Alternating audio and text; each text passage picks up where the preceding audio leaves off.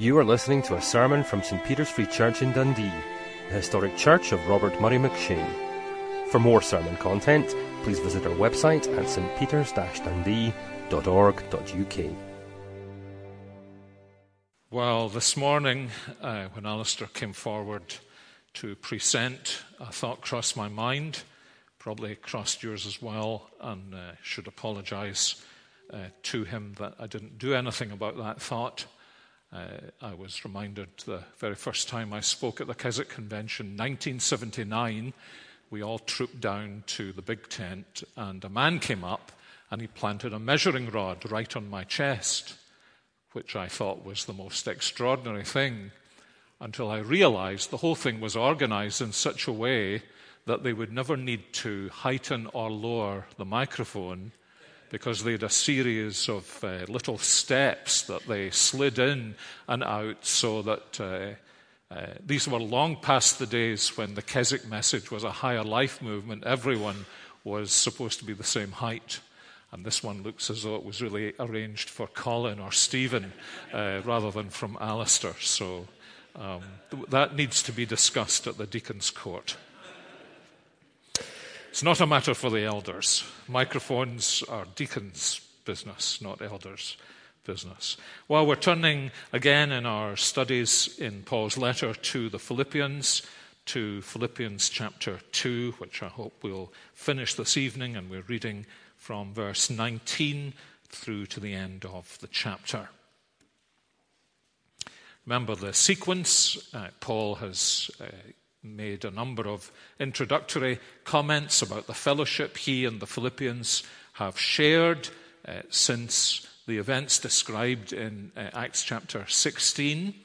And then he's gone on to urge them to live lives of holiness individually and corporately, and especially urged them to live with the mindset of the Lord Jesus Christ that he's described in chapter 2, verses 5 to 11. He's then urged them to work out their salvation in fear and trembling, to live in harmony, to do everything without grumbling or questioning, in order that they may be faithful witnesses to the Lord Jesus in a disintegrating world. And now he says, verse 19, I hope in the Lord Jesus to send Timothy to you soon, so that I too may be cheered by news of you. For I have no one like him who will be genuinely concerned for your welfare. They all seek their own interests, not those of Jesus Christ. But you know Timothy's proven worth, how as a son with a father he has served with me in the gospel.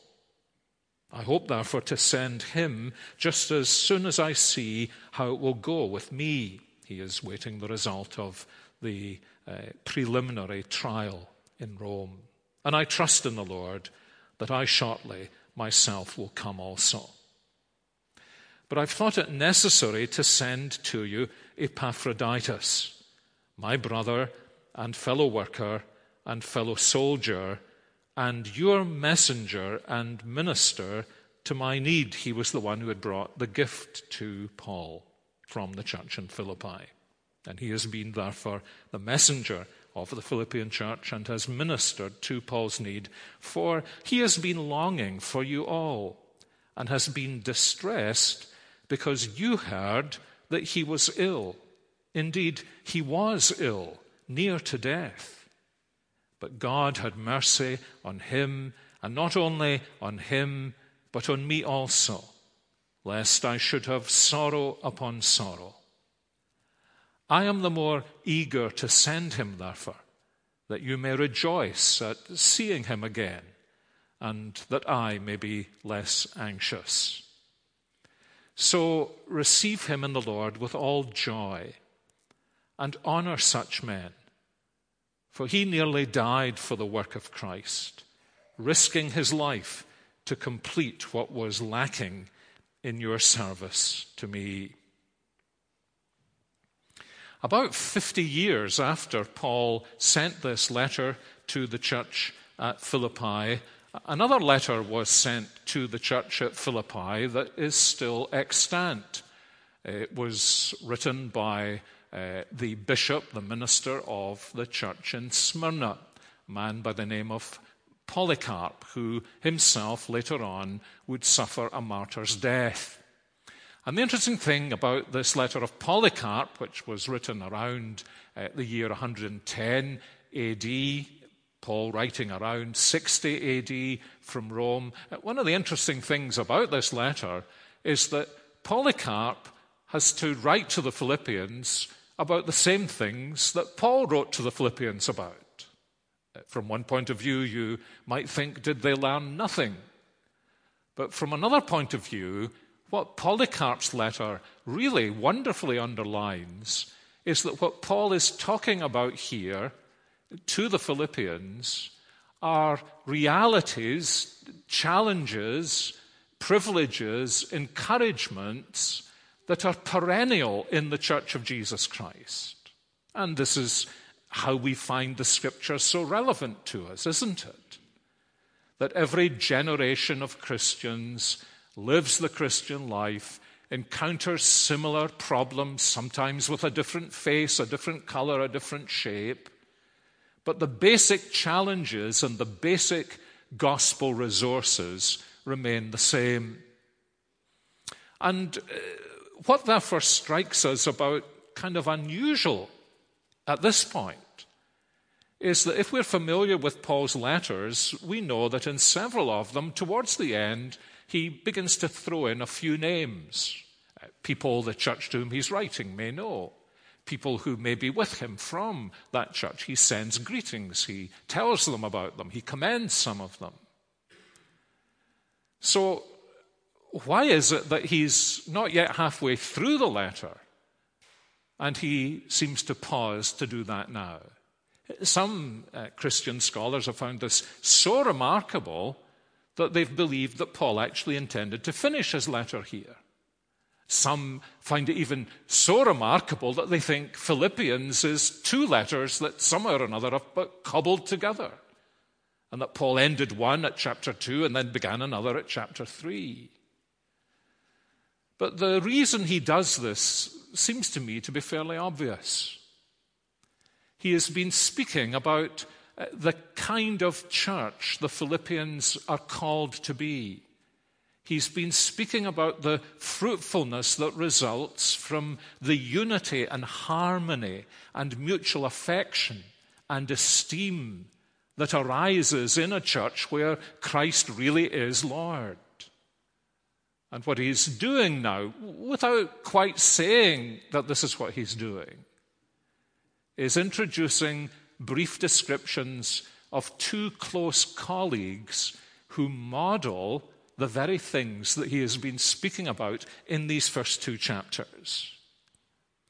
And so what we have here in the way in which he tells them that he's going to send Timothy but not yet, and that he is now going to send Epaphroditus, even although possibly they really want to see Timothy first of all, is holding up before them, as it were, impressing upon their minds by the use of models, working models, to impress upon their minds the lessons, the principles that he's been expounding in the preceding verses.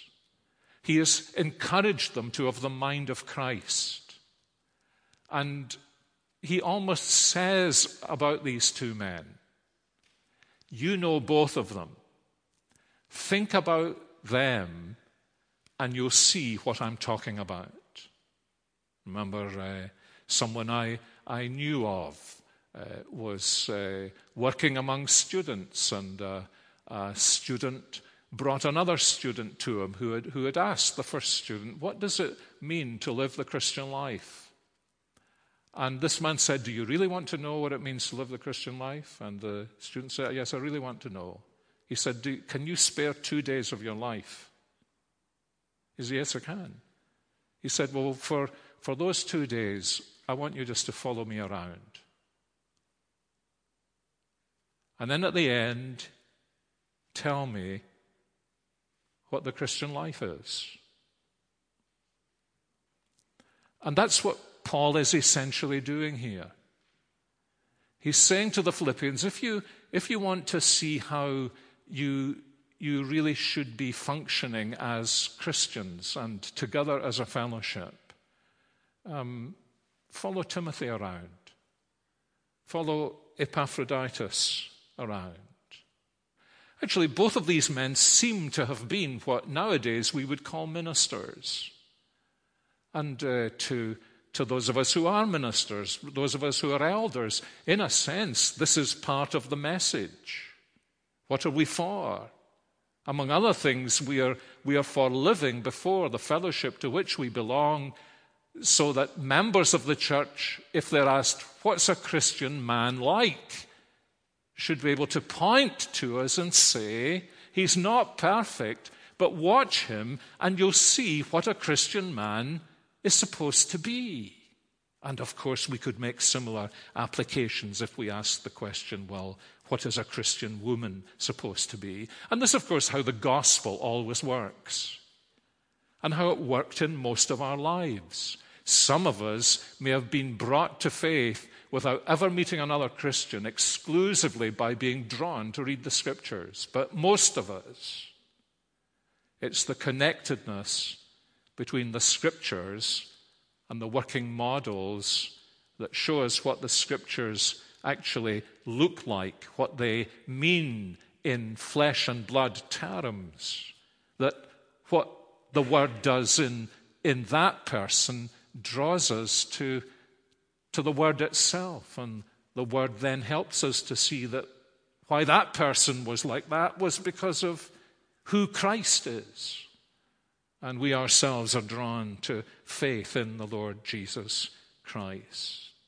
The Word and the working models. And they're both here in the first two chapters of Philippians. What he says, first of all, in verses 19 through 24, about Timothy, who is his son in the faith.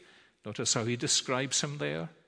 And then secondly, Epaphroditus, who is his brother in Christ. A son in the faith and a brother in Christ. Timothy, of course, appears on the scene just before Paul came to Philippi.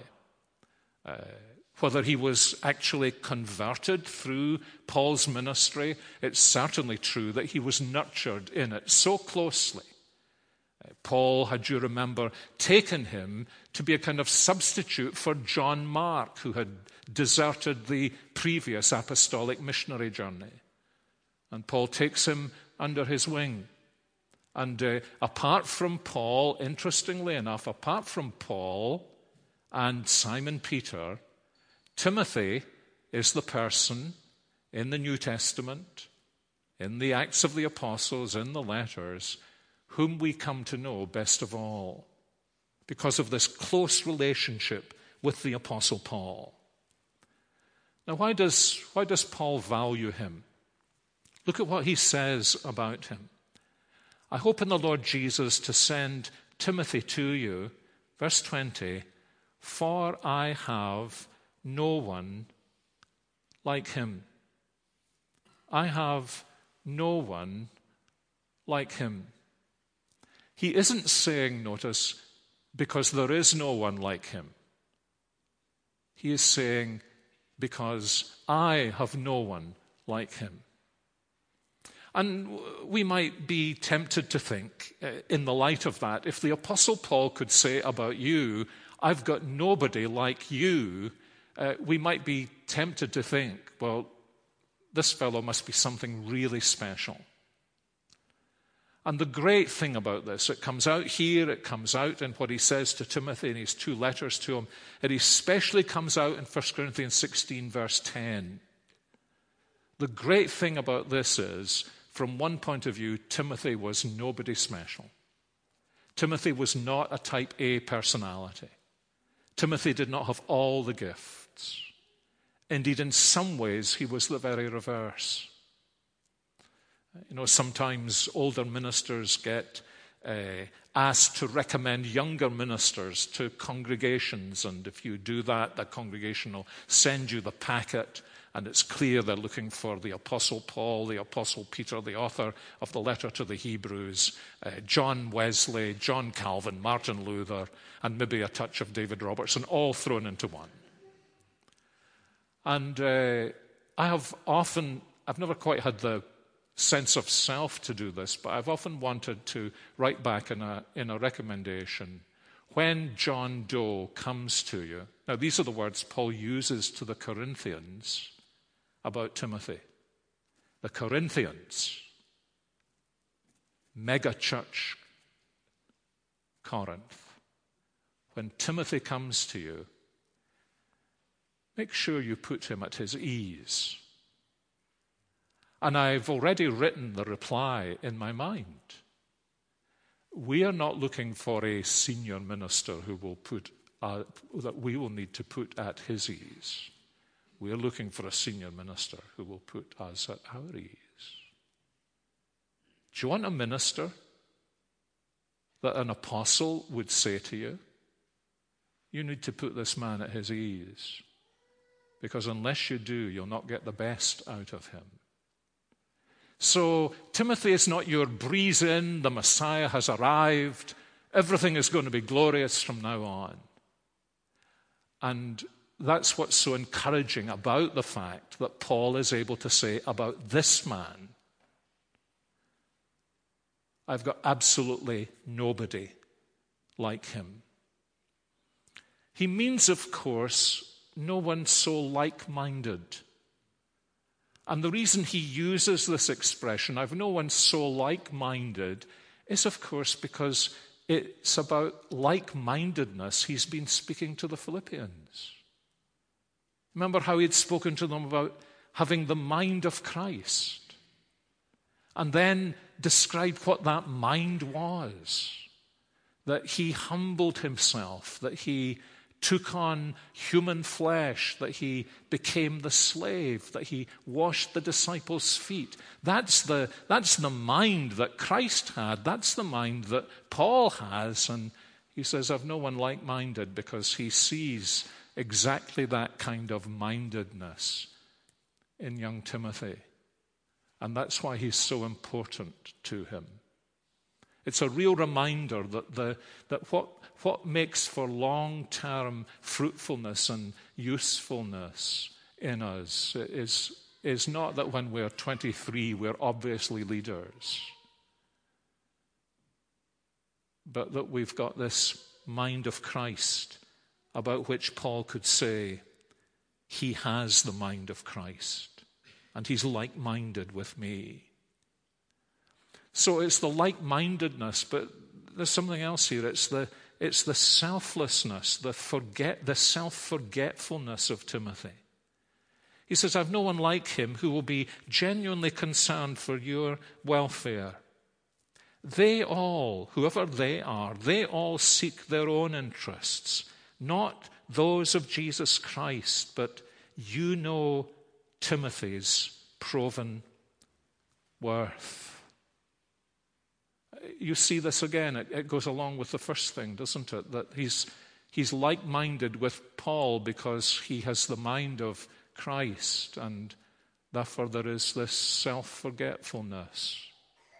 And this self-forgetfulness is revealed in the fact that, unlike most others, Paul says, he's all taken up with the needs of other people. He has been delivered from self-obsessing, self-absorption. He doesn't use the word I as often as we tend to use the word I. He is one of those people that when they are serving you, you know that you are the center of attention, not them. And this is why Paul says, I've no one as like-minded as him, because he is this detachment from self. And if you read between the lines, and maybe not even between the lines, particularly in the opening verses of 2 Timothy, I think it becomes clear that This wasn't natural to Timothy.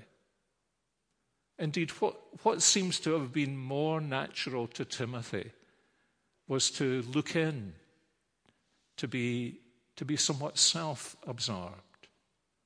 He was an inward-directed individual. And yet, Christ has transformed him. Working with the Apostle Paul, now probably for about 10 years, has transformed him. And he is absorbed with the needs of others.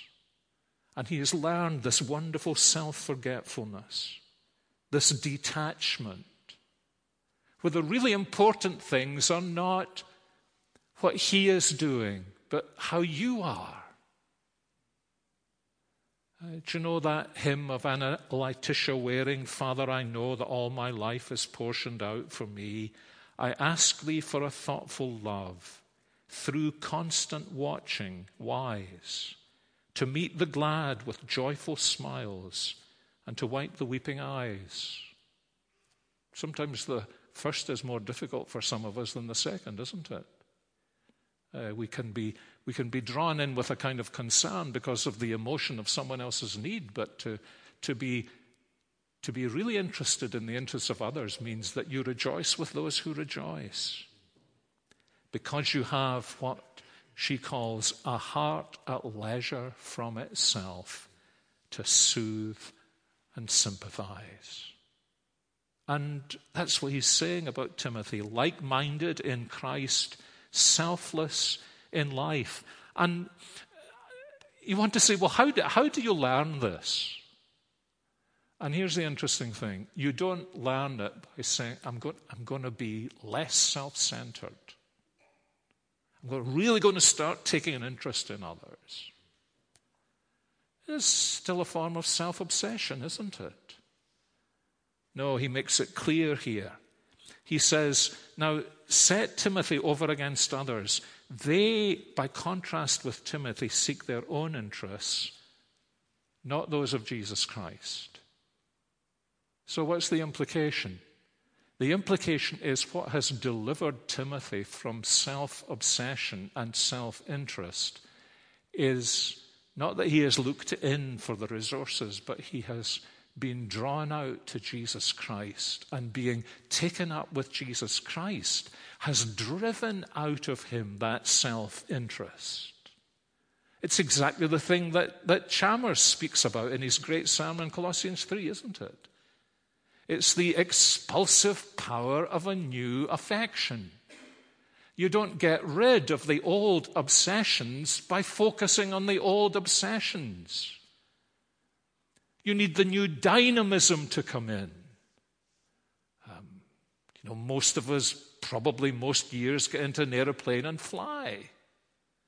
And you wonder as the thing rumbles along the runway, and sometimes the captain will come on and tell you not only what the fuel weighs, but what the plane weighs, and you think, wish I'd never got onto this thing. How is it that this thing takes off? How does it defy the laws of gravity? Well, I've no idea. But I think it's something to do with employing other laws of physics. It isn't that the law of gravity ceases. It's that there is a more powerful law employed. And it's something like this. This law of gravity in the human heart will be with us until we're in heaven. There'll always be this down drag to return us to our focus upon self. But you see, there is a greater power. There is a greater law. And this is what Paul is saying about Timothy, that what has really transformed him is that not only is he someone who is selfless, but he's selfless because he is Christ full. He's learned, you remember what Paul says in 2 Corinthians 5, that Christ died for all, that those who live should no longer live for themselves, but for him who died and rose for them. So the key here is, the thing about Timothy, in all his fragility, is that selflessness is the product of Christ fullness. And in the midst of all that, Paul comments also on his genuineness. And this is very beautiful. He says, I know this is true because Timothy has proved himself with me. Verse 28, you know Timothy's proven worth, how as a son with a father he has served with me in the gospel. You remember the old adage, it takes more grace than I can tell to play the second fiddle well. I've sometimes been in committees where someone is being brought into the church to play the so-called number 2 role, and I've always asked this question. Now, I realize I've asked it because, I've been playing the first fiddle myself, and it's easier to ask the question. How well do you play the second fiddle, and for how long can you play it? And this man has been playing the second fiddle to the Apostle Paul for 10 years. And the second fiddle, I think, is usually more difficult to play than the first, isn't it? I mean, there's just a something about, there's a charge about being the leader and having the responsibility.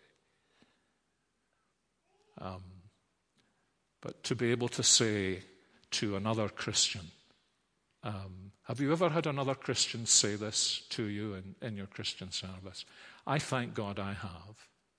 Say to me, I am here, yes, for Christ, but I'm here for your sake. I'm here to serve you. And you see, that's how you grow as a Christian. Granted, there are some who have really grown into leadership in the Christian church, like Jonas Gourd, and they've just appeared in the night. But they're few and far between. The characteristic, in a sense, you would think Paul was one, and yet Paul wasn't really one, was he? There was Barnabas. And at the beginning, it's always Barnabas and Saul, Barnabas and Saul, Barnabas and Saul. And so especially if you're a young person, that's a big thing. If you're going to grow, find somebody to serve. You know how, if you're our generation, if you're not a millennial, if you're a pre-millennial baby boomer, I wonder if you've noticed how the language has changed into our generation, that people speak now about my gifting. My gifting. I've had people come up to me and say, my gifting is. I want to join your church, and my gifting is. Do you know what I think inwardly? I do not give a rap about what you think your gifting is. What I want to know about is, who are you serving? Do you know, there's nobody in the whole of the Bible stands up and says, now, I'm here, and my gifting is, so make room for my gifting. Remember that incident towards the end of the Acts of the Apostles? I remember as a student hearing Mr. Still in Aberdeen preach a whole sermon on this, how Paul went around picking up sticks to make a fire. Remember how the snake came out? Whoop! What was he doing? The mighty Apostle Paul. He was serving. And that is what must have captured the attention of the Apostle Paul. And he was able to say, imagine that you're actually able to say this to a whole congregation. You know this man, how he has served with me in the gospel. And actually that little phrase, in the gospel, I think maybe if you've got a kind of brethren background, maybe that's a kind of brethren expression. Is it a brethren kind of expression? He's in the gospel. It's a really unusual. What on earth does it mean? In the gospel. The gospel's not something you're in, is it? Oh, yes, it is. And in a way, I think that's the ultimate secret. It's not just that that the gospel has come to Timothy and the gospel has come into his heart. But he's in the gospel. You know, David's really into Dundee, isn't he? I mean, the football team. There are worse things you could be into. Not many, but there are worse things you could be into. And that's Timothy. I mean, he's into the gospel. That's his life. And yes, he has a particular sphere of service, but this is so relevant to all of us. What is it? Whatever our sphere of service in the church or our vocation in the world may be, this is what will make the difference. That we are in the gospel. We have the servant spirit. And so Anna Laetitia Waring goes on. So I ask thee for daily strength, to none that ask denied, and a mind to blend with outward life while helping at thy side.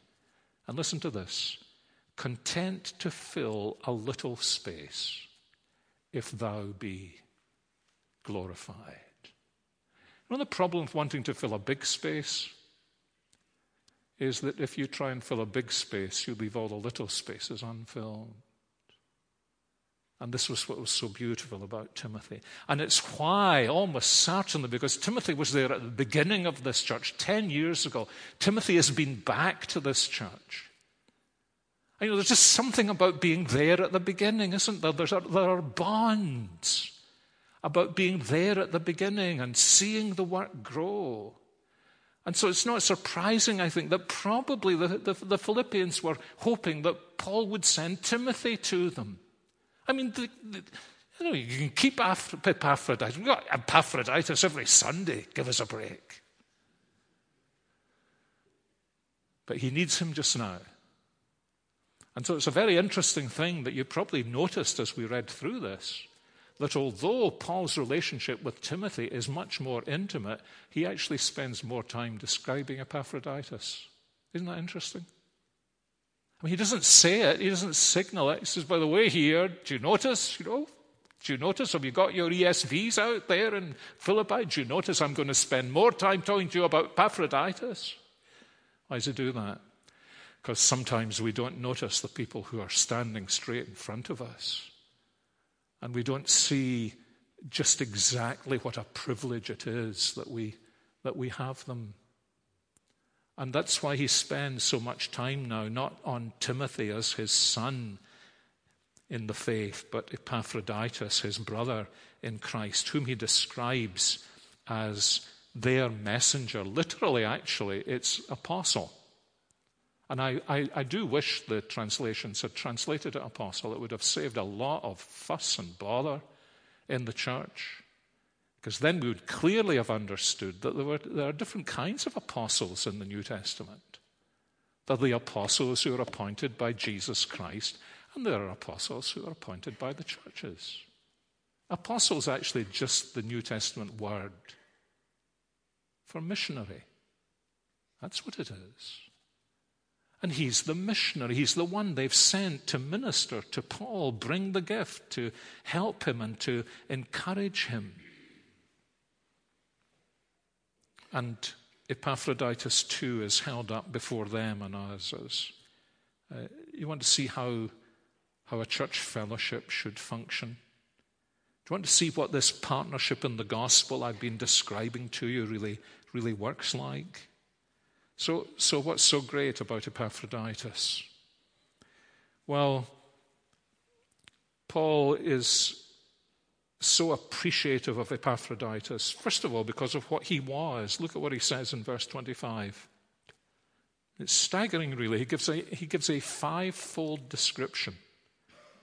I mean, this could be a 2-point sermon that really disguises a 24-point sermon.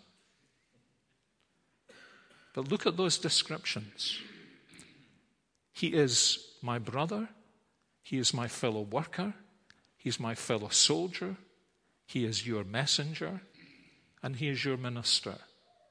And you know what's really interesting about that is that each of those descriptions arises from the way in which Paul thinks about the church. The church is a family. And so Epaphroditus is his brother. The church is the building, the temple that God is building. And so Epaphroditus is a fellow worker.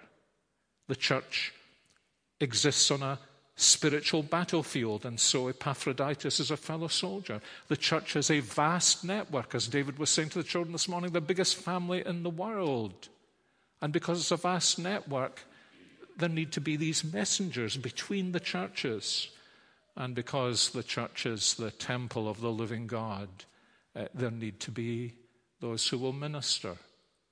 And Paul uses a term to describe Epaphroditus here that means liturgical minister. And he's all of these things. So he loves him because of what he was, and he loves him also because of the heart that he had. He is a minister to Paul's need. And look at the touching description he gives him of him. For not only is he a minister to my need, but he has been longing for you all. Isn't that something? You know, he's 1,000 miles away from them. And there he is with the Apostle Paul, and Paul's able to say, you're worrying about your church, aren't you? You know, you're here with me, but half of you is in Philippi because you care so much about them. You never go on holiday from them. That you're always burdened for them. And then he says this that actually reminds me of my mother and probably reminds you of your mother. He says what really distresses him is not that he has been ill, and he's been really, really, really ill. What actually distresses him is he's worried that you might be worried because you heard he was ill. Remember how Paul described himself to the Thessalonians as ministering as a nursing mother with her children. And that's him. I don't want them to be worried about me. I don't want to be a burden on them. Now, of course, we can say till we're blue in the face, you're not a burden on us, Epaphroditus. But it's the fact that he feels that tells you so much as to why Paul appreciated him so much. And he appreciated him also because of what he did. Look at this, verse 30. He says, I thank God that he spared his life. And I'm the more eager to send him, therefore, that you may rejoice at seeing him again, and that I may be less anxious. So receive him in the Lord with all joy and honor such men. Isn't that interesting? You know, we really love X. You know, when X comes to preach in St. Peter's, we really love X. And so what's Paul doing? He's saying, here's the man you should really love. Let me tell you about him. Receive him in the Lord with all joy and honor such men, for he nearly died for the work of Christ, risking his life to complete what was lacking in your service to me, which for me raises the question, am I a risk-taking Christian for the sake of others? There are now in our life endless opportunities to draw back from identifying ourselves with fellow believers out of cowardice and fear and not being willing to take the risk. But it's a risky business if you're really going to follow Christ. And the thing about Epaphroditus, the Philippians needed to know, because they hadn't actually seen it, Paul had seen it, and he's saying to them, you need to know that this man God has given you as one of your elders or one of your ministers or as your apostle to me, you need to know he's the kind of believer who would risk his life for other believers. And Paul is saying, I cannot help loving such a man and saying to you, this man is Jesus-like. Because if you, at your leisure, go back through these verses and then read Philippians chapter 2 from the beginning, you'll be struck by the number of echoes there are in the descriptions of these two men of things that were said earlier on in the passage, not least things that were said about the Lord Jesus. And at the end of the day, I think this is what Paul is saying, that it's not the size of the personality, it's not the nature of your giftedness, it's not the size of the sphere in which you serve Jesus Christ that really matters to Jesus Christ. At the end of the day, the only thing that matters to Jesus Christ is that you become like him. And as you become like him, others are drawn to him. And when you think about it, that's actually the only thing that is going to last for all eternity. There will be absolutely nothing in glory that doesn't reflect the Lord Jesus Christ perfectly. And so because our daily life is taken up with 1,000 trivialities, every one of us, some of us may do things that are very significant and very significant to other people. But at the end of the day, the issue is not so much what we do, but whether we are like Jesus in what we do. Because what we do will eventually disintegrate, won't it? You know, you're a doctor, that's really important. Those bodies that you look after, they'll disintegrate. You're in that popular profession in this congregation, you're a dentist, but you should know those teeth are going to disintegrate, aren't they? You write books, they're all going to disintegrate. I don't expect any of my books to be in heaven. I expect them all to disintegrate. So is there anything that's going to last? Yes, everything that is like Jesus is going to last, because this is God's purpose. He predestined us, says Paul in Romans 8:29, to be conformed to the image of his Son, that he might be the firstborn among many brothers.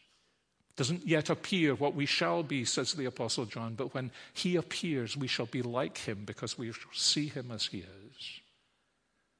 And so Paul is saying the great key to our fellowship, the great key to our fruitfulness in ministry is it's really very simple. It's look to Jesus, reflect Jesus, serve Jesus, love and serve Jesus' people, live for Jesus, and become like Jesus, because that will last forever. Our Heavenly Father, thank you for these two men. We're amazed that in this book that we say such great and glorious and true things about, that it's breathed out from heaven by God, that it's superintended by the Holy Spirit, that it is like a two-edged sword, that there are these little cameo portraits of men, other places women that we've never met and will not meet until glory, but who show us in modest and simple and imitable ways what it means to be like Jesus. And we all come to you tonight, Lord, and each of us conscious of our sin and failure, we all want to say to you, Lord, I know I love you and trust you, but I know I'm not very much like you. So I pray, send your Holy Spirit and make me more like Jesus. We ask this for ourselves and for one another, for our whole fellowship. In his great name, amen.